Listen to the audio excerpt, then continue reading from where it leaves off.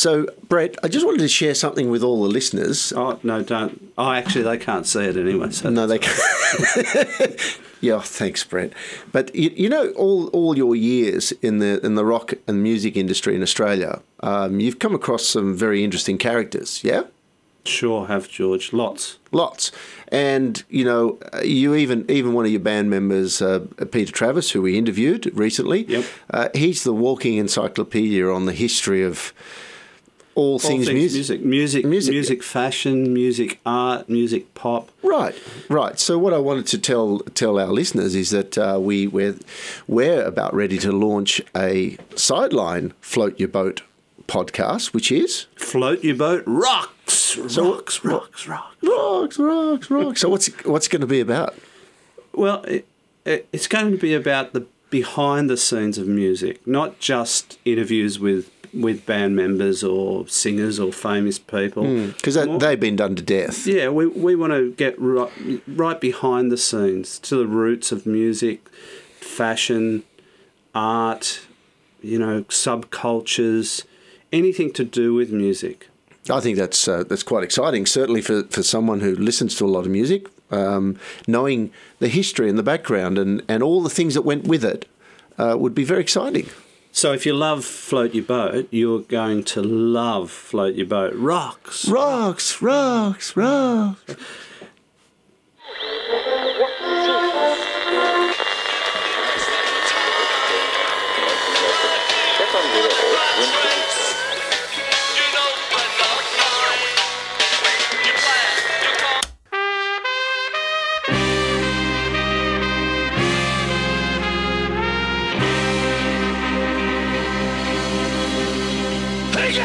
I was getting out of darkness. Welcome to the Float Your Boat podcast, about how everyday people created their road to success. The highs, the lows, pitfalls and potholes, and how they overcame it all. And now, here are your hosts.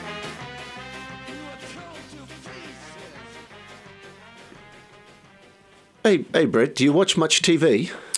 I do, as you know. Have you ever watched that series called Spartacus? I haven't. You haven't? No, but because we're doing this interview with Vashti, I did take time out to go and have a little look at it. Yeah, right.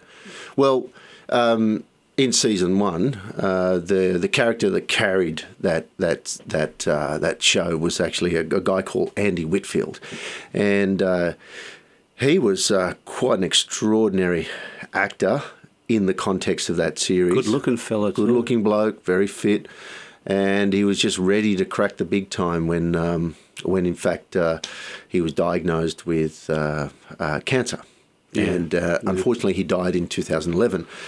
But through that journey, his wife Vashti kept a doco journal, so to speak. She turned it into a documentary called Be Here Now. Be Here Now, the Andrew Whitfield story, which you can get online. Yes. I tell you, I watched it, and there was more than one occasion during the doco that I teared up. I thought it was such a tragic tale.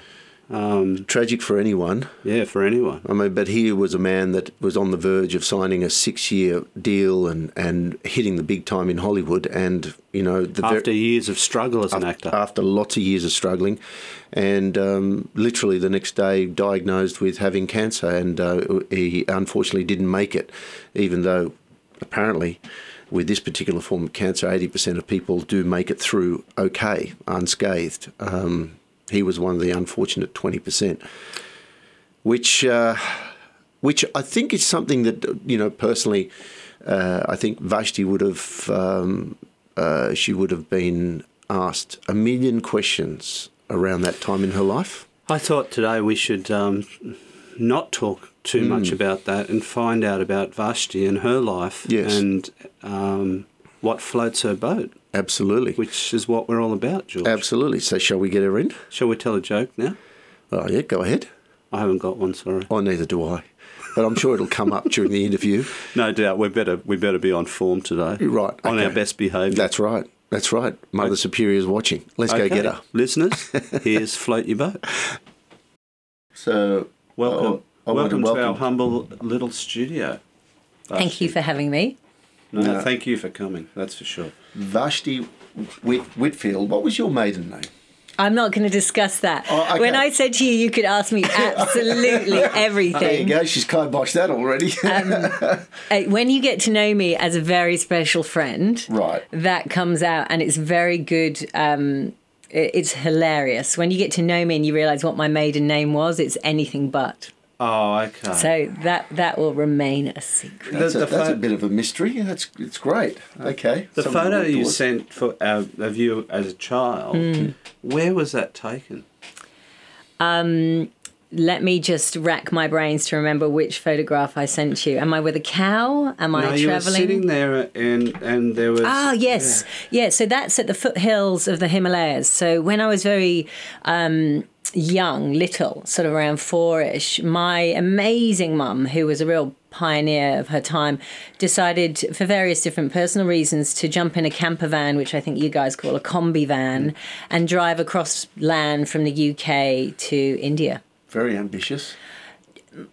Not necessarily ambitious, more about just going on an adventure into the unknown and not wanting to kind of bring up 2 small, tiny children in the middle of the Welsh countryside and go to a place where there was a little bit more cultural diversity.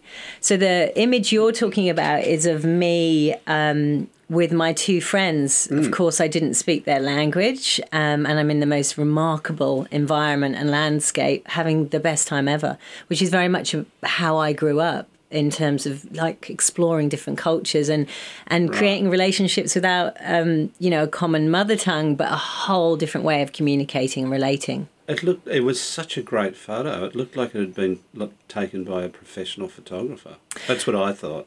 You know, I thought, is that a photo shoot or... No. I mean, the wonderful thing about the world is if you go out into it, there is so much colour and so much beauty that you really just need to aim and snap, and that's what you get. And I think what you're talking about is so vivid because in all of those photos and that journey, my sister and I had these blazing green eyes and really brown skin from being in the sun, and then white platinum blonde hair alongside my gorgeous friends from, Nepal, who were the polar opposites. So you just see that incredible contrast. Yeah. Great photo. And were you and your sister having your hair stroked constantly, because I think it's a form of good luck to run your hands through a blonde-haired child. Yeah. Do you know, in terms of where we were around then, because remember, I'm really old. This is back in the 70s when I was little. We're older. We're old, yeah. But, So okay, let's be clear. I'll take that back. I was a little younger than I am now. And that was of a time that there weren't lots and lots and lots and lots of backpackers and travellers. We were of an absolute minority. So it was actually the opposite. People were a little bit in awe and wonder of my sister and I, because we really did look like 2 little aliens. So people would kind of cluster around us and crowd around us and kind of point and look and laugh in a kind of sweet way, as opposed to going closer and stroking our hair. Well, I'm interested. You come from Wales originally. Your parents were apparently hippies. Were they? Well, you have the name Vashti. yes. That's not a typical Welsh name, I'd say. Definitely not Welsh. You're very, very astute there. Thank you. I like you for Sharp how as a bowling sharp ball. you are. And it's round. Thanks. I think, again, talking about the different era, my parents were both born in the 40s, in a time for my mum, who was born of Austrian heritage, half Jewish, where everyone had escaped war. And so she grew up being sort of chaperoned with a context of safety. My dad left home really early to get away from a very repressed, very poor upbringing. And so when you say they were hippies, what they both were 2 people who came together with a desire to not live a repressed life. And at that time, it was either kind of do the same old, go out, get the same old job, try and buy a house, try and do all the same old stuff.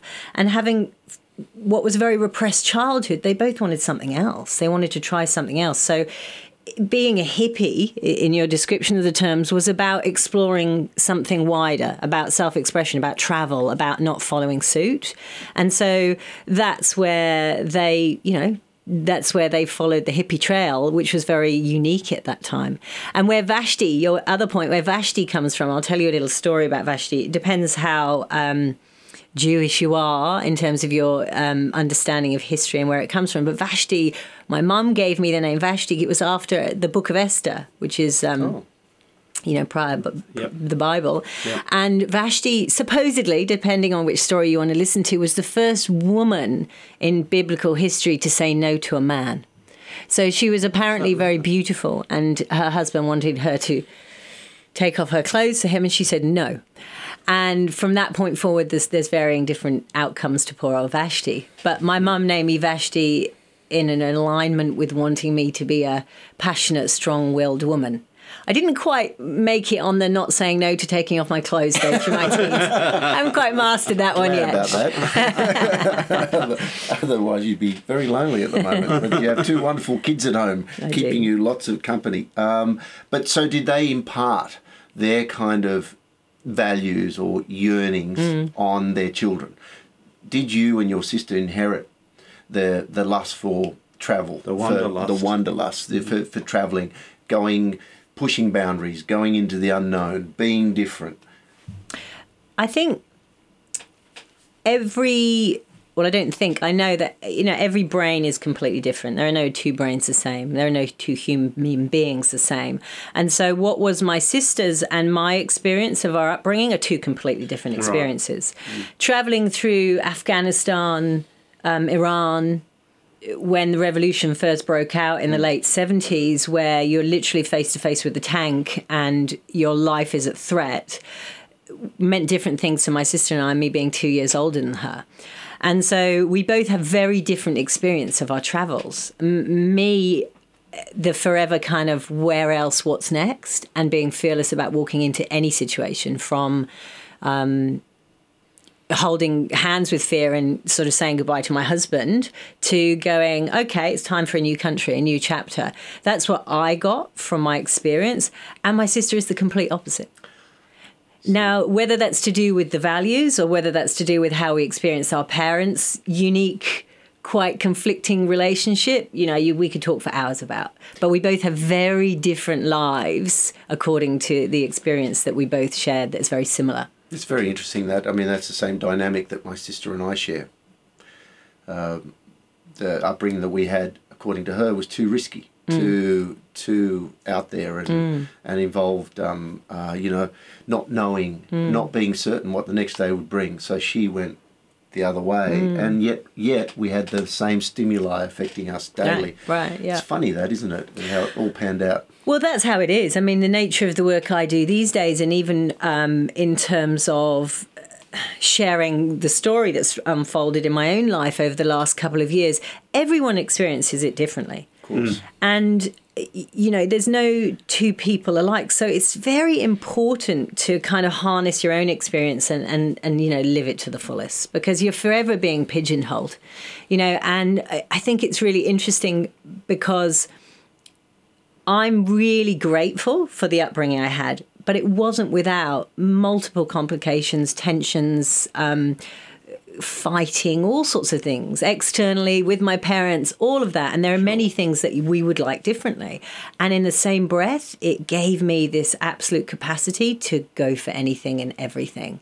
And I look at my sister and I see a very different experience. And so we have to be very mindful to just kind of value our own and let everybody live their own experiences. So was it because of that wanderlust that you have that you ended up in Australia? Or how did you... So I'm going to challenge you on that. It's not wanderlust I have, it's life lust. Okay. It's not about travelling and countries and cultures. Yeah. You just like the lust part, didn't you, really? Yeah, I got that. No, it's about what is there to be experienced in life. So when an opportunity comes up, instead of going, will it work? Can it work? Is it safe? It's like you're there. And sometimes there's a danger of diving in too fast and not checking there's any water in the pool, or there's a bunch of sharks. Yeah. But there's that overwhelming, and I kind of critical pathway that I always follow, which is what's possible here. Right. So Australia, what was the possibility there? Well, Australia, so I have many lifelong buddies, but two of my very dear friends who I lived with in my first degree, who were once a couple. They both went on a trip and came to Australia, separated along the way, but both ended up coming here to Sydney. Right. And I was doing some work in New York, and one of these friends, a brilliant Manchester guy called Mark, was in New York at exactly the same time. And we were sitting in a bar in Soho back in the 90s, and I just met Andy, this new beautiful man in my life who was back in London. Yep. And I was sitting in a bar drinking too many dirty martinis, and Mark said to me, "Oh my God, Vashti, I've just come back from Sydney in Australia. It's like absolutely fucking brilliant. You can be at beach in morning running in your bikini, and then in office, and then back at beach again. It's like, it's you. No more running next to the canal with rapists. Get to Sydney." Because because I'm a real You'd be lover. outrunning the rapists. Well, I mean, yeah, that's right. But I would. I mean, it really was. I used to run the canal in East North London, It was dodgy, wasn't and it it? was dark, and it wasn't when the fitness well-being era had begun. Yeah, it was. right. I was the lone loon running. Anyway, so I went out the next morning. And it was the last day in New York, and I was wandering around, and I went to this little market, one of those gorgeous flea markets in New York, and I'm a book junkie. I collect books, and there was this lovely stall with this pile of books, and I kind of walked over, and right on the top was this huge, the size that doesn't fit on your bookshelves, giant Technicolor book, and I kid you not, it said Australia across the top of it. And it was this amazing reverse shot of somebody diving into the water, but they'd snapped them kind of just coming out, as it were.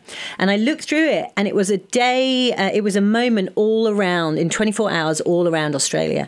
And I looked at the landscape, at lambs being born, and kind of Aboriginal communities, and just and surf shots, and the ocean.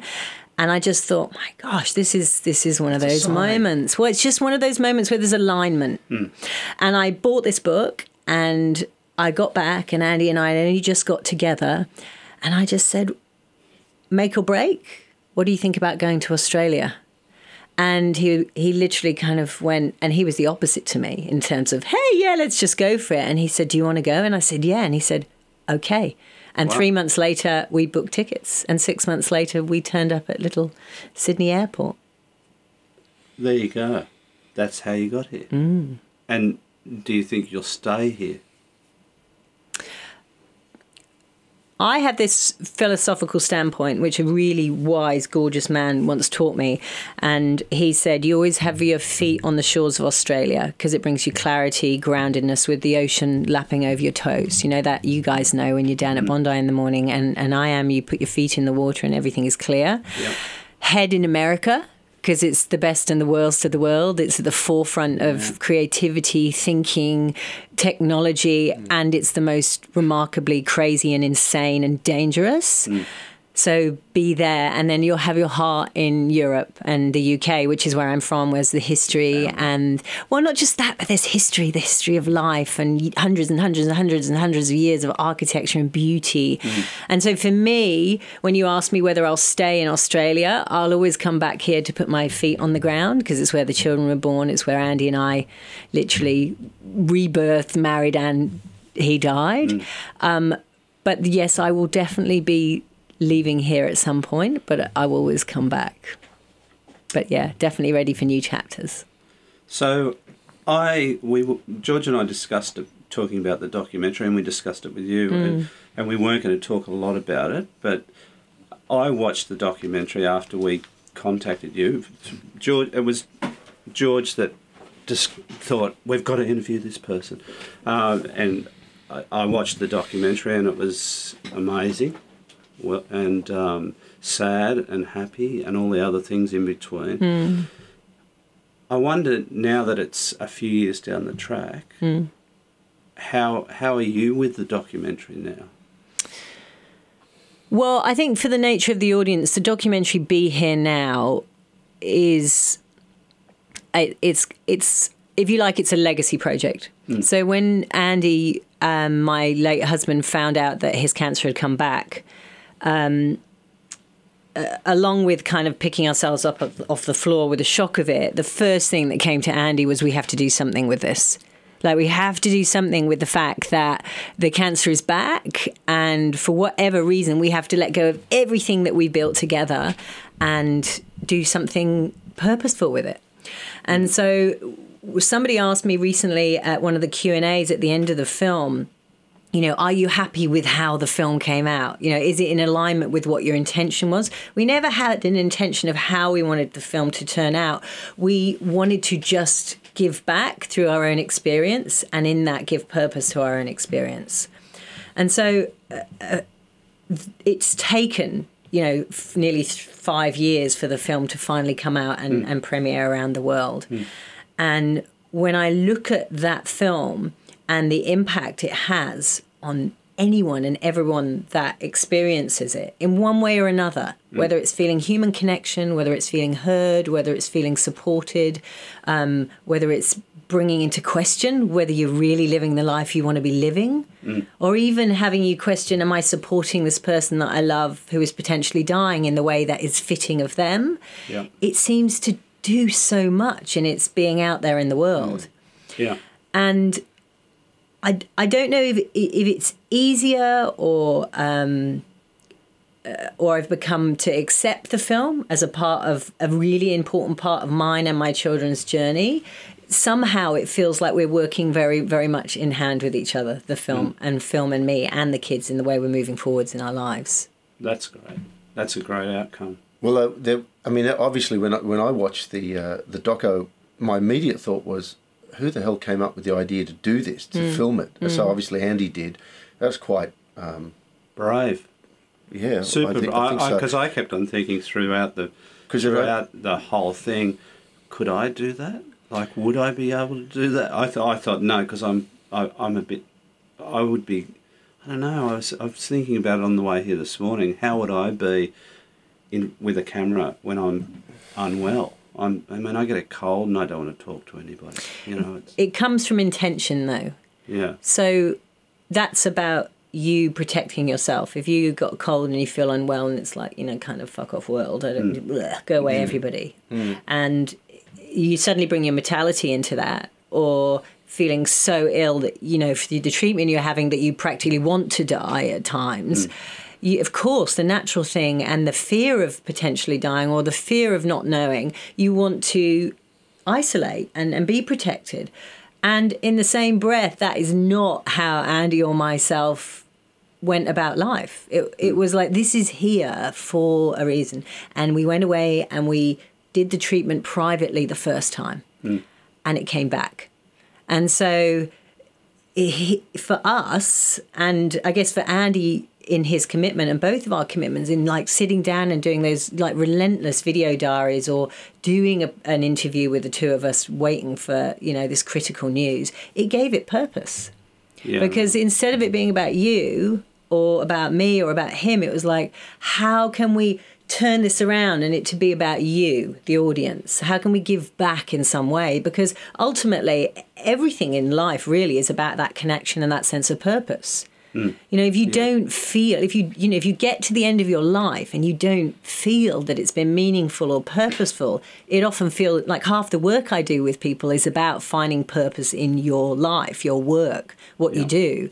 And so, you're not alone in your opinion in terms of questioning whether you could do it. It's about the desire and what's behind that. And for Andy, which was so gorgeous in his being, was that he wanted to turn, if it was going to be his own loss or his own challenging journey, into something that was of value to everyone else. And that's very much the continuum for me. It's this and whatever legacy projects you make are for the benefit of us growing as a community. I noticed, Bashti, the title "Be Here Now." It certainly came home to me watching the documentary. It's about being here now. Very important. We, as human beings, we tend to forget. We get embroiled in the minutiae of life, and we forget that there's a purpose that we're here for. And a lot of people try and ignore that. But seeing you and Andy face that trial, apart from bringing out the values that you both held, it certainly brought home the idea that we need to live in the moment and be the best we can possibly be in the moment. And for me, that really touched me because it was such a,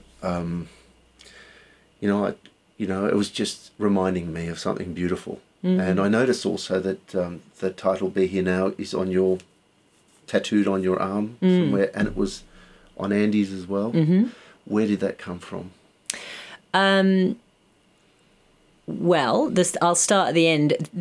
We were sitting it was the night before, so we did the kind of like, oh my God, you went from shy, and I mean cripplingly shy engineer to becoming, the kind of fairy tale, got the Hollywood role, we're moving to LA. Hot man in Hollywood. Well, yeah. He was hot. Gee, he was an ugly bugger, wasn't he, really? But it's not just how he looked on the outside. How Andy won people's hearts was that he was so authentic on the inside. I still get hundreds of random emails from people that have just discovered the show Spartacus, the first season, who fall in love with the essence of who they could see was behind the character. And have only stumbled across the documentary Be Here Now because they were sort of rudely shocked when there was a new lead man in series 2.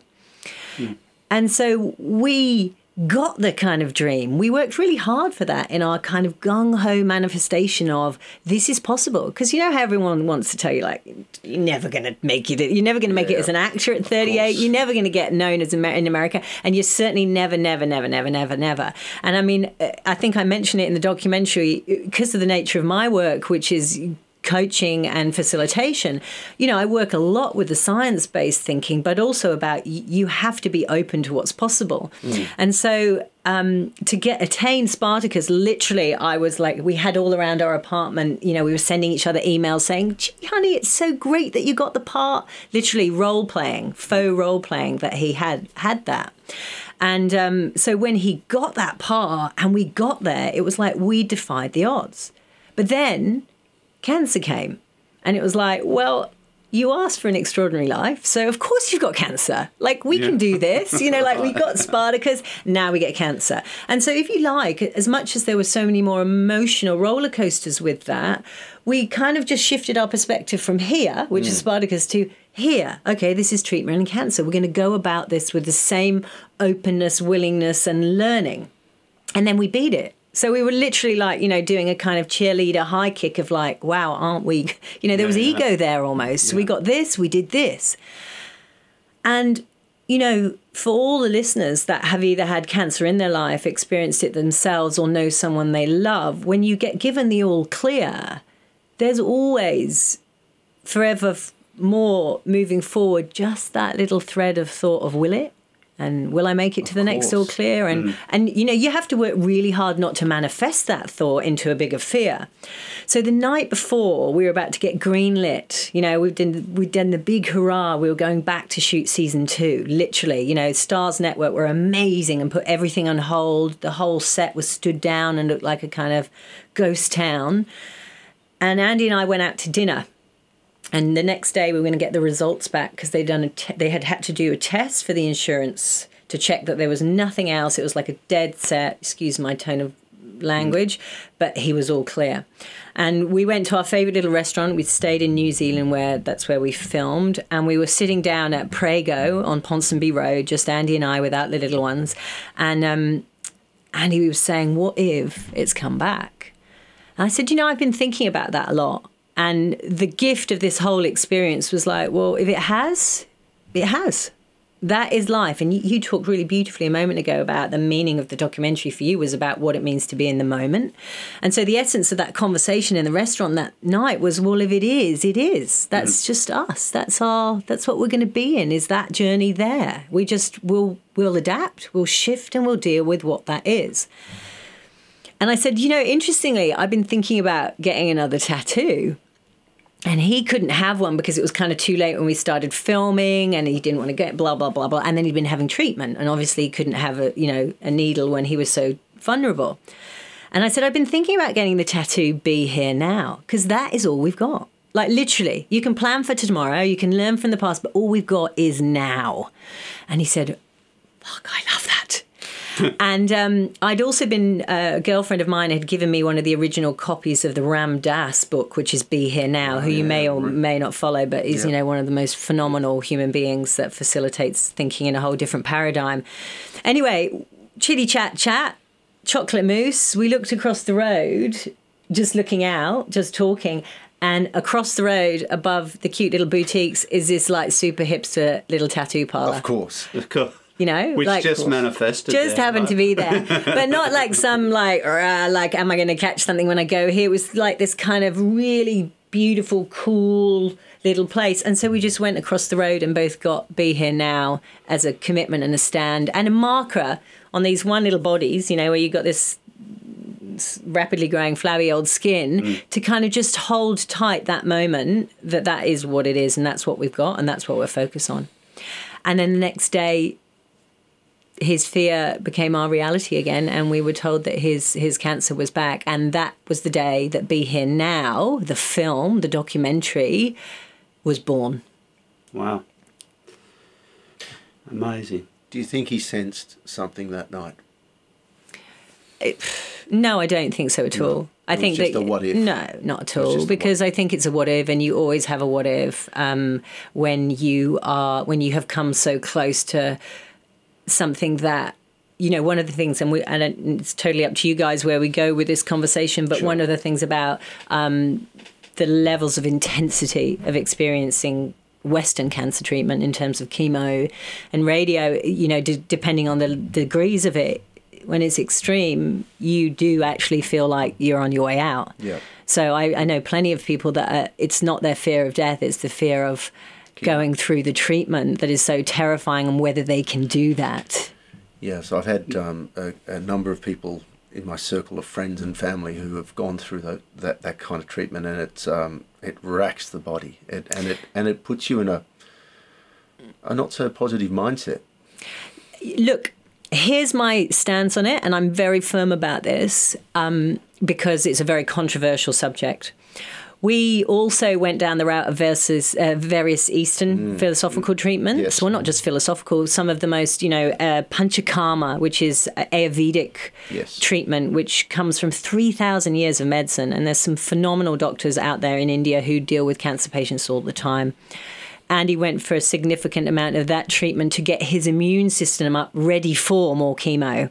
And all the top doctors there that come from some of the longest line of Ayurvedic doctors recommended that he also do chemo.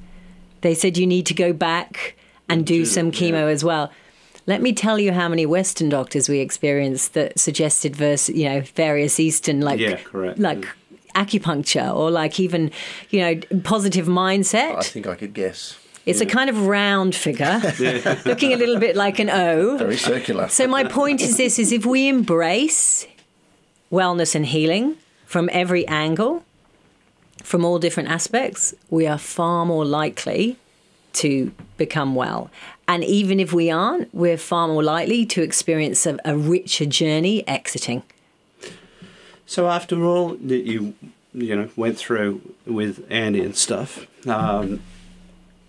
and moving forward to now, and the Be Here Now, what floats your boat now? Like you've got a lot of work going on, and you're really busy, and you're a single mum, and all this stuff's going on. And I'm assuming there's, because of the doco, there's ongoing things with that. Do you have any time for yourself? And if you do, what do you do to embrace the universe? Well, I think there's like about 15 questions in what you just said. No, don't be sorry. That's good. It's great. So I have this philosophy that it's not work and play, or, I have my work and then I have this. I really try and morph them all into one. I mean, obviously being a parent, I have different hats that I have to wear. Yep. And if we're going to talk about being here now, it's a nightmare and it's impossible to try and spread yourself too thin when you're with the kids, so I have to be very diligent to say, okay, when I'm with you, I'm with you.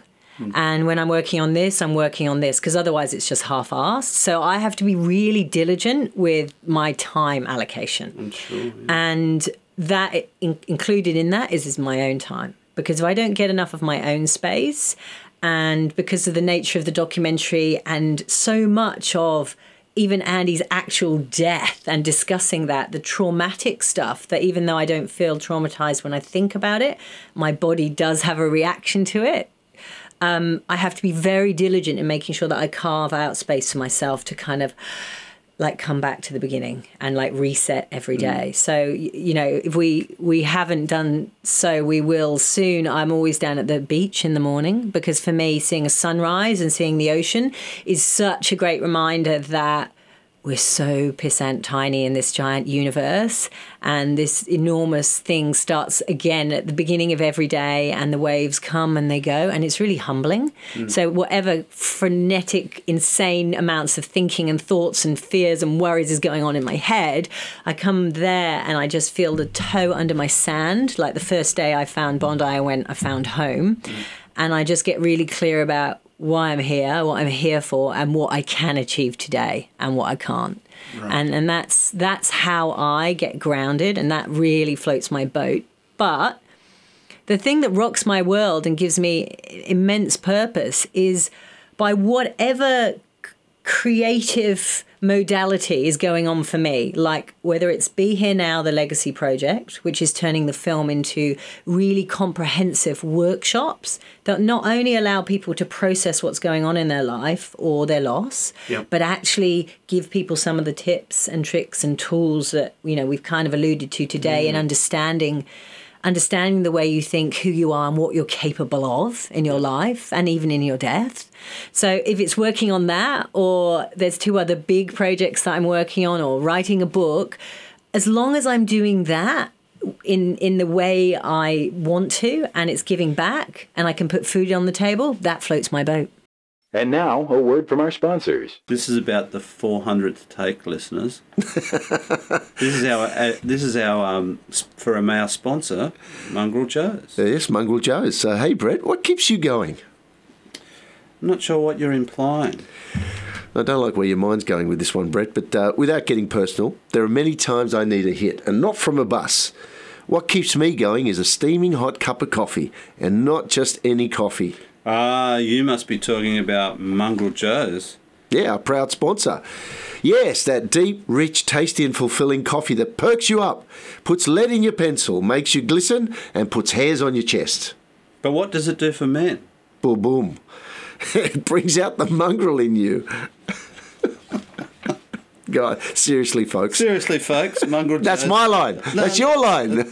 Mongrel Joe's is the best taste experience ever. It's 100% Australian, and not only is it a performance coffee, it's strong and smooth. Like me, of course, George. It's the greatest coffee on earth. The world's greatest coffee. Is it really? Yes, it is. Jump online at mongreljoes.com.au and give it a shot. Excuse the pun. No, you didn't have to say that. Well, you printed it on the page, George. You're on fire, Brett. I am on fire. We could have scratched that out. And just for our listeners to put in a discount code, Float Your Boat, and you will get a special discount on your first order. Remember that it's Float Your Boat, one word. If you love coffee, you should try Mongrel Joe's. I'm telling you, folks, aside from this great script that George wrote. And it was so obvious you were reading it. Yes, George, it was. Anyway, listeners, Mongrel Joe's, it's the best.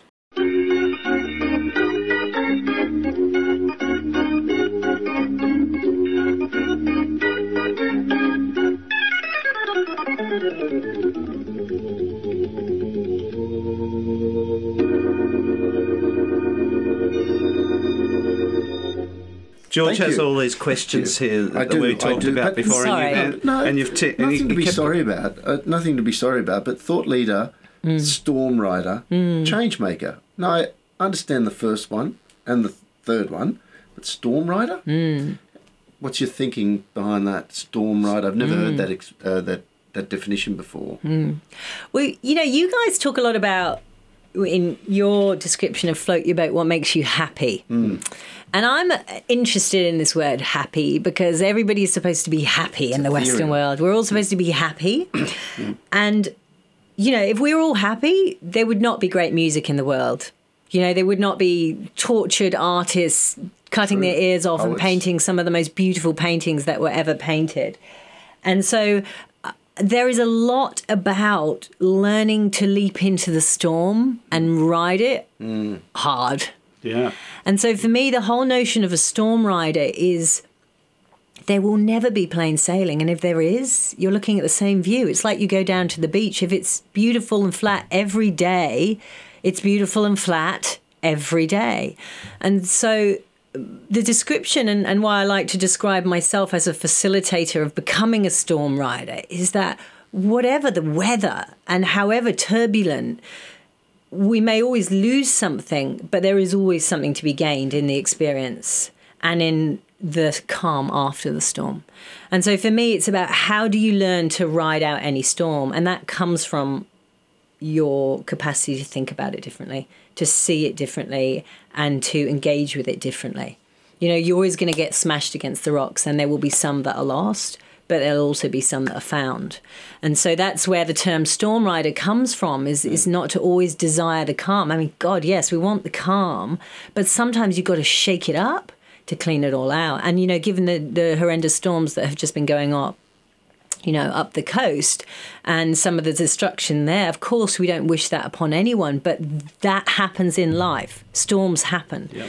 And so if we are equipped to at least experience them in a different way, then there's value to be had from them. And I try and teach this to my children all the time. You know, when there is challenge going on, when there's a storm coming, instead of being terrified by it and wanting to cower under the desk, you know, just have the strategies for understanding how to not only survive it, but actually kind of stand at the front of the ship and go, woohoo! Bring it on. Yeah, bring it on. I remember when I was doing naturopathy, going back a few incarnations ago, I in a counselling class, the counsellor said, the teacher said, we were talking about being in that storm, if you like, and I remember he described it like if you're in a pool of shit, you can't, you've just got to be in the pool of shit. There's no point in trying to fight against it or swim against it because you can't get out of it, so you're best to sit in it and try and learn from that pool of shit.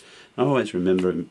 He was a colourful teacher, but it's a always very colourful description. But it always stuck with me, you know. Do you know, and I think the thing that really resonates for me in what you just said is that we don't like feeling pain. You know, like I had this really interesting conversation with my son's gorgeous little buddy yesterday, and out of nowhere, he just said, no, somebody's father had passed away, and he said, I'm not afraid. He's 11. I'm not afraid of death at all. I'm just afraid of the pain that it might hurt.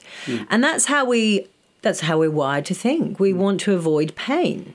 And so one of the things of dealing with the fear of losing Andy was being okay with the fear and just sitting in it. And when Andy did die and becoming a single parent, and you know, you can fear, will you ever find a partner? Will you have enough money to put food on? All of those things. The only way through that is to sit in it, you know, like to go straight through the middle of it. If you're trying to avoid it all the time, it will come back or you'll experience it somewhere else. Because if you don't go through the middle of it, you don't get to really experience it and travel through it to the other side. For sure. That's for sure. The happy part, going back to the float your boat and us talking about finding the happy, I don't think it was ever so much about that for us. I think it was more about we spend a lot of time at the Bondi Surf Club because we're members and our kids are members, etc. And George and I sit at the side of the club and we often talk to the old fellas and whoever wants to come and sit and talk to us, and George brews coffee. And oftentimes the stuff we talk about isn't happy stuff. But it is happy stuff in some ways. Yeah, it's more about, our conversations are more about, in line with your philosophy of being here now, it's about yes, the storm, you're in a shit storm. how can you find peace with that? So happiness for us equates to peace, like being in a peaceful spot or peaceful frame of mind, because there were many times in the last 11 years of the business that I'm in where I wasn't in that happy spot, in that happy place in my head. I was listening to the voices in my head more than reality, right? But what you just said then is key. And so this is, everything that I base the nature of my work around is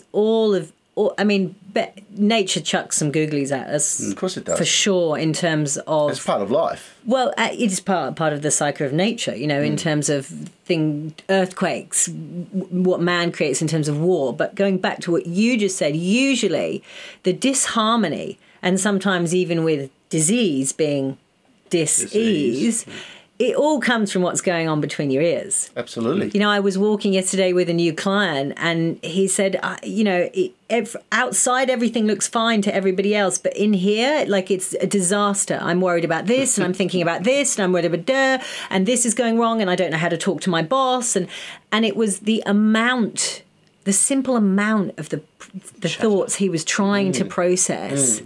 And it's you can come together and chat at the surf club and you can talk about sadness, but the fact that you're all collectively sitting there connecting with each other in the moment together, there's the happiness. Yeah. It doesn't matter what you're talking about. Yeah. And that's my point. It's like you still got to go out there and make millions or change the world or run a business or have 3 autistic children. It doesn't mean that it's not tough out there.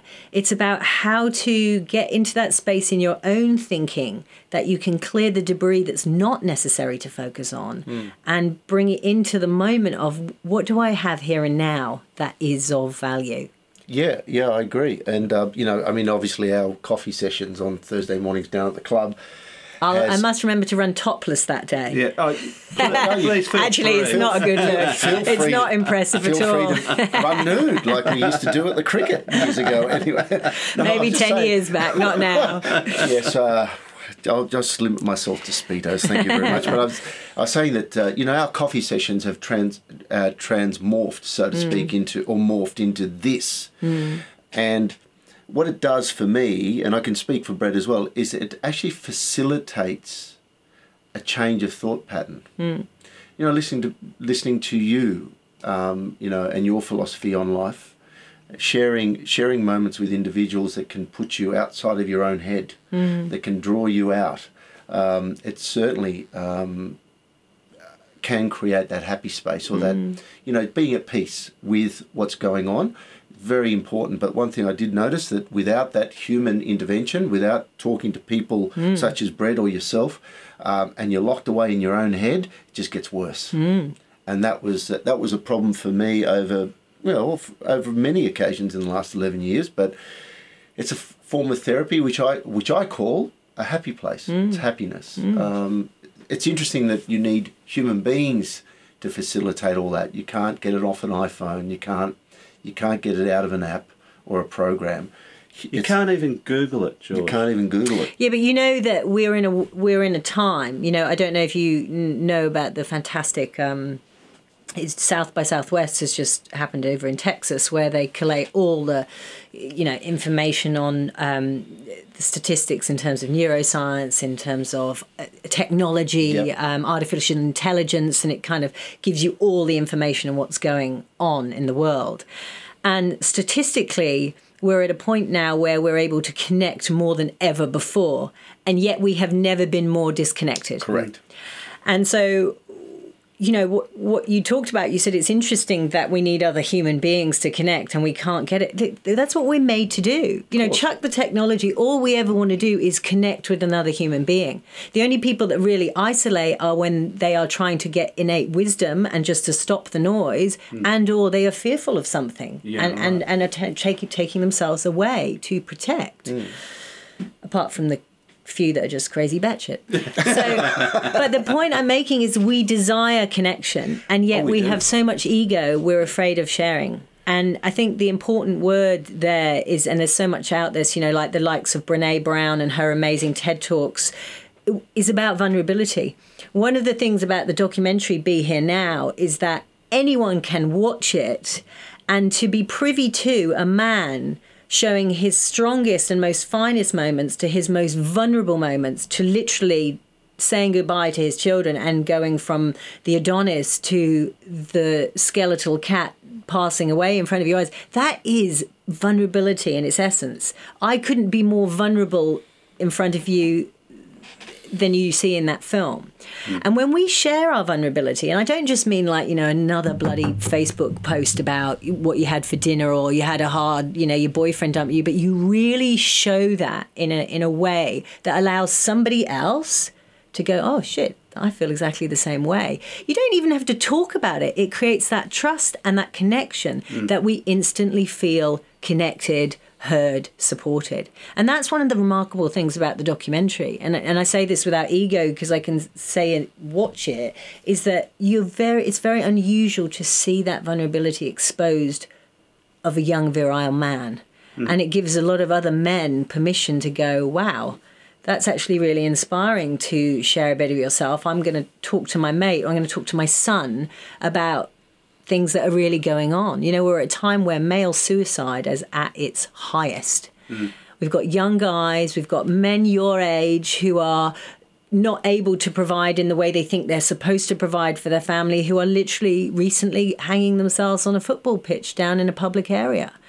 There is something wrong there. And that's about not being able to share or having a place to share what's going on for you.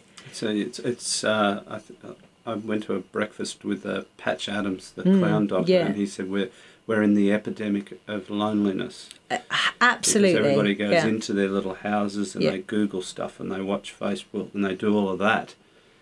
And they don't connect because they don't have to anymore, because they can go into their little box. And so he says it's the epidemic of loneliness, which I think is pretty true. Which is so crazy because it doesn't have to be that way. No, because there's more of us now as well. Yeah. And there's more people that are talking about connecting. So but also, you know, I walk down the beach in the morning with friends that are from Sydney, and I'm obviously originally from the UK, and I would say good morning to about 100 people, and they're like, geez, you know everybody. And I'm like, I don't know everyone. I just say hello, and I just speak to everyone within reason. And that's where connection starts. I think we're so afraid of that. And with the, you know, as much as I love it, with the likes of Instagram, where we look, and Facebook, but particularly Instagram now in the young, we're looking and we're going, oh my God, that life looks so fantastic, or that body looks so fantastic, or look how cool, where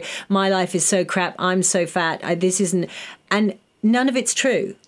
And so I think the thing about creating spaces and making movies like we did, or this fantastic podcast that you guys are recording, exposing real people and creating the opportunity for real people to connect is what will actually save our crazy culture. I think that's what we're getting most about our podcast, is people coming back saying, it's fantastic, you're talking to real people, normal people, not stars, for instance, not mega superstars talking about their next album or whatever. And that was George and my intention, was to meet people like you or you know, and I certainly I'm excited because we got to do this. You know, to me it's therapy as well. And we might get to see it topless. That's not impressive. It's more like you literally looking at a man's pecs. You'll get to see us my topless. rib cage is bigger than my boobs. It's fair. You'll get to see us topless, and our boobs are bigger, I'd say. But I just wanted to say, but so we don't lose. The essence is, though, and I want to going back to the documentary here, is that, and I don't mean to be serious. Be Here Now is about, even though Andy did become a superstar, even if it was for 5 minutes. Yeah. It's about ordinary stories shared create extraordinary results, right? Yeah. Our story was not unusual. I just lost my husband to cancer. My entire family didn't get burnt in a fire or starved to death. I lost my beautiful husband to cancer and joined the club. The point is that by sharing an ordinary story, extraordinary things are happening. Yep. And that's what I love about what you guys do, and the importance of people standing up and connecting, because that's what makes the difference. And George only heard one thing in your whole hour and 4 minutes that we've spoken was topless. That's all he heard. Can you mention it 3 times? Do you know what? I've heard two things. I'm a lover of ancient history, so Spartacus. I heard that. Yeah. No, I have to ask a question Yes. around that show. Okay, Yeah. so before I even knew you or anything about Andy, Yes. I consumed the whole first season in one weekend. And I thought the lead actor carried that show. Like he carried it so well. And it played at my heartstrings because I love ancient history, and I always thought, what was Spartacus like as a person? I guess visually that was the closest I got to it. My question is, when they found the other lead actor, Lovely Liam. it didn't seem to, for me, in any way, in any case, it didn't seem to have the same impact as Andy. I mean, Andy for me carried the first season. He was the man, and he truly was Spartacus. But the second iteration was not so Spartacus for me. Now, I don't remember. I didn't know anything about it. What happened to Andy? I just thought, oh, season 2, someone new. Oh, what happened? Didn't know. Your perspective. Still going? Is the show still going? No, it was always going to go to 3 seasons. 3? I thought it was 6. It was supposed to go for 6. No. Well, no. Once Andy passed away, it was originally going to go. That the decision was made to go for 3 seasons, including the prequel that they made to fill the gap between Andy's treatment between season 1 and season 2, which was very, very supportive of them. Look, my take on it is this, is that you just said, I think 4 times in that brief statement, for me. For me, he was this. For me, he represented this. For me. And that is exactly what it is. For some, they experience a connection with Andy that what's the word, gave Spartacus the eternal connection with being Andy. For many others, they absolutely love Liam and the way he became Spartacus. And then there's this third camp that really acknowledged that they both did an absolutely terrific job. Sure. Because, part of Andy's journey made people love him even more. The story of Spartacus in terms of the history is a man who put his own, if you like, happiness aside to honour other men. And Andy died of cancer. So it added to people's connection with Spartacus and Andy morphing into one. There are people that have made Andy the real Spartacus, even though he's a historical character in their relationship. It goes back to what we make it mean in our own minds. Sure. And, can you imagine having to take on a role from somebody that people loved who died of cancer? I mean, can you imagine what that was like for Liam? Very difficult. I know that everybody, cast and crew on the set, it was painfully difficult to begin with when they first started shooting that season 2. And I just think they did the most terrific, remarkable and supportive job.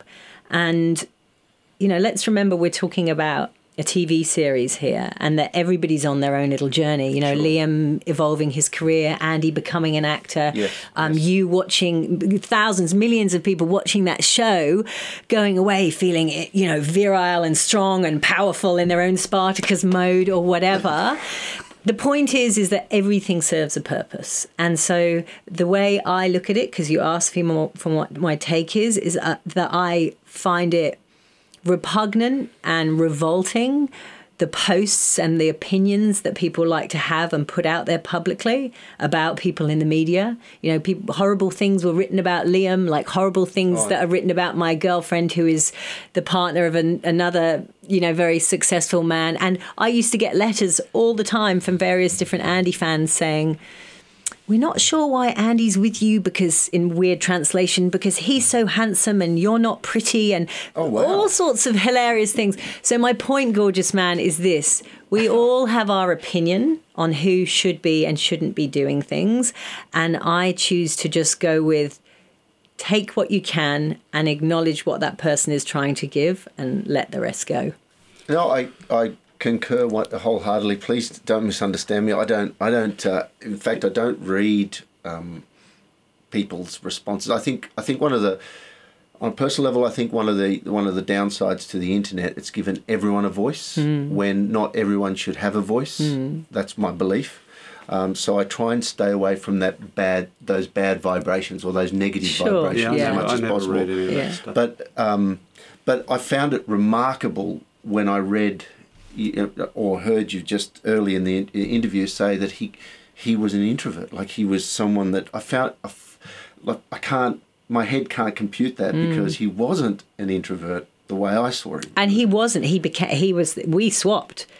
When I had the babies and sort of humbled back and realised that actually for the next chapter was going to be about pushing and propelling Andy's evolution, I became much more humble and allowed the introvert in me, the little girl that would play for hours by herself travelling and not needing to connect with others. And Andy became the extrovert that was in him that had been, if you like, a little bit masked and caged, if you like, because he grew up in a very, very humble, lovely, but very humble father, moved to a new tiny town, an island, and didn't really know anyone. So it was all about not standing out. So inside, Andy wasn't an introvert, but his behaviour and his patterns of behaviour were making him be that way, which is why there was such a misalignment, which is why when he got that opportunity, he burst to life. Right. Yeah.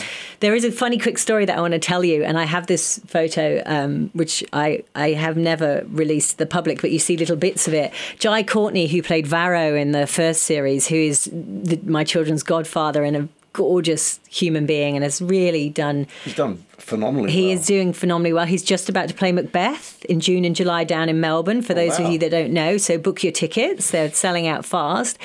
He and Andy, on the day they got their prosthetic penises, had the most hilarious experience. They're both there. I want you to imagine this. I want you to picture this. Jai being extremely huge and tall, and Andy being a little less tall and of, normal stature.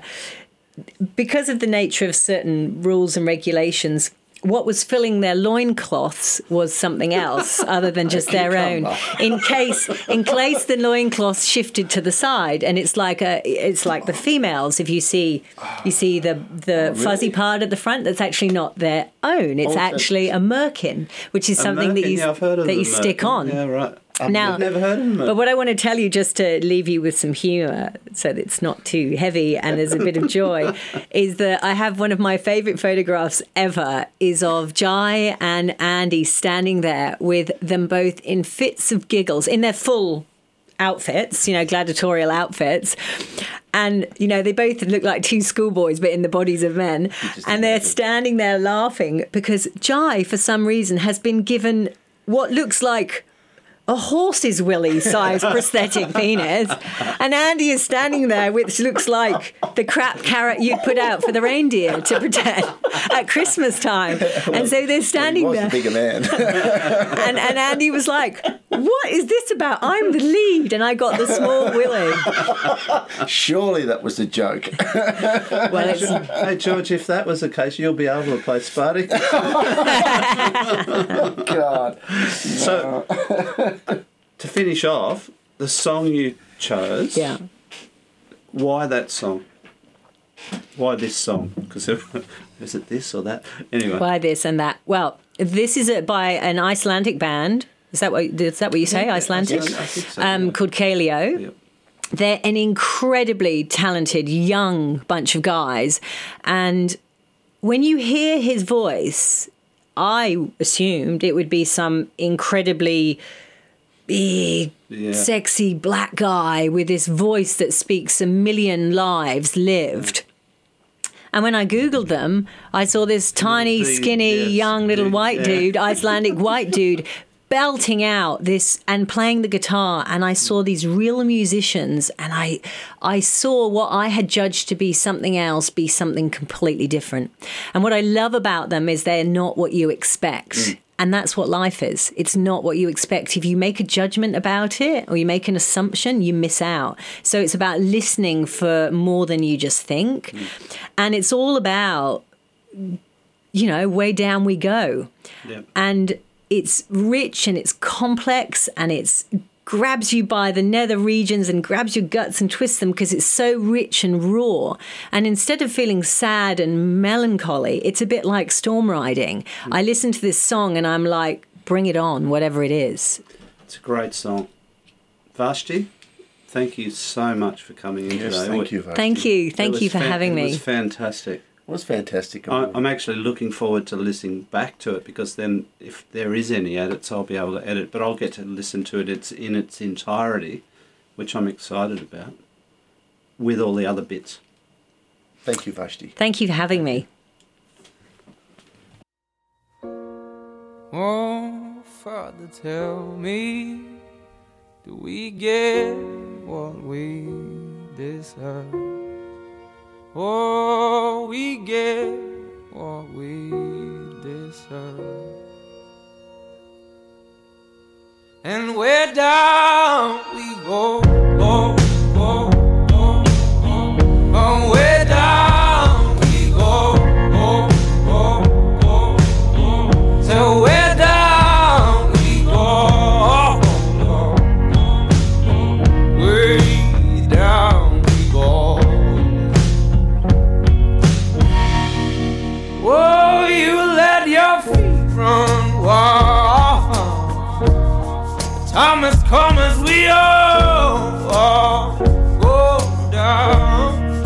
Yeah, but for the fall, ooh, my heart, do you dare to look them right in the eyes? Yeah. Oh, 'cause they will run you down to the door. Yeah, someday we'll run you down till you fall. And they will run you down till you go. Yeah, till you can't grow no more.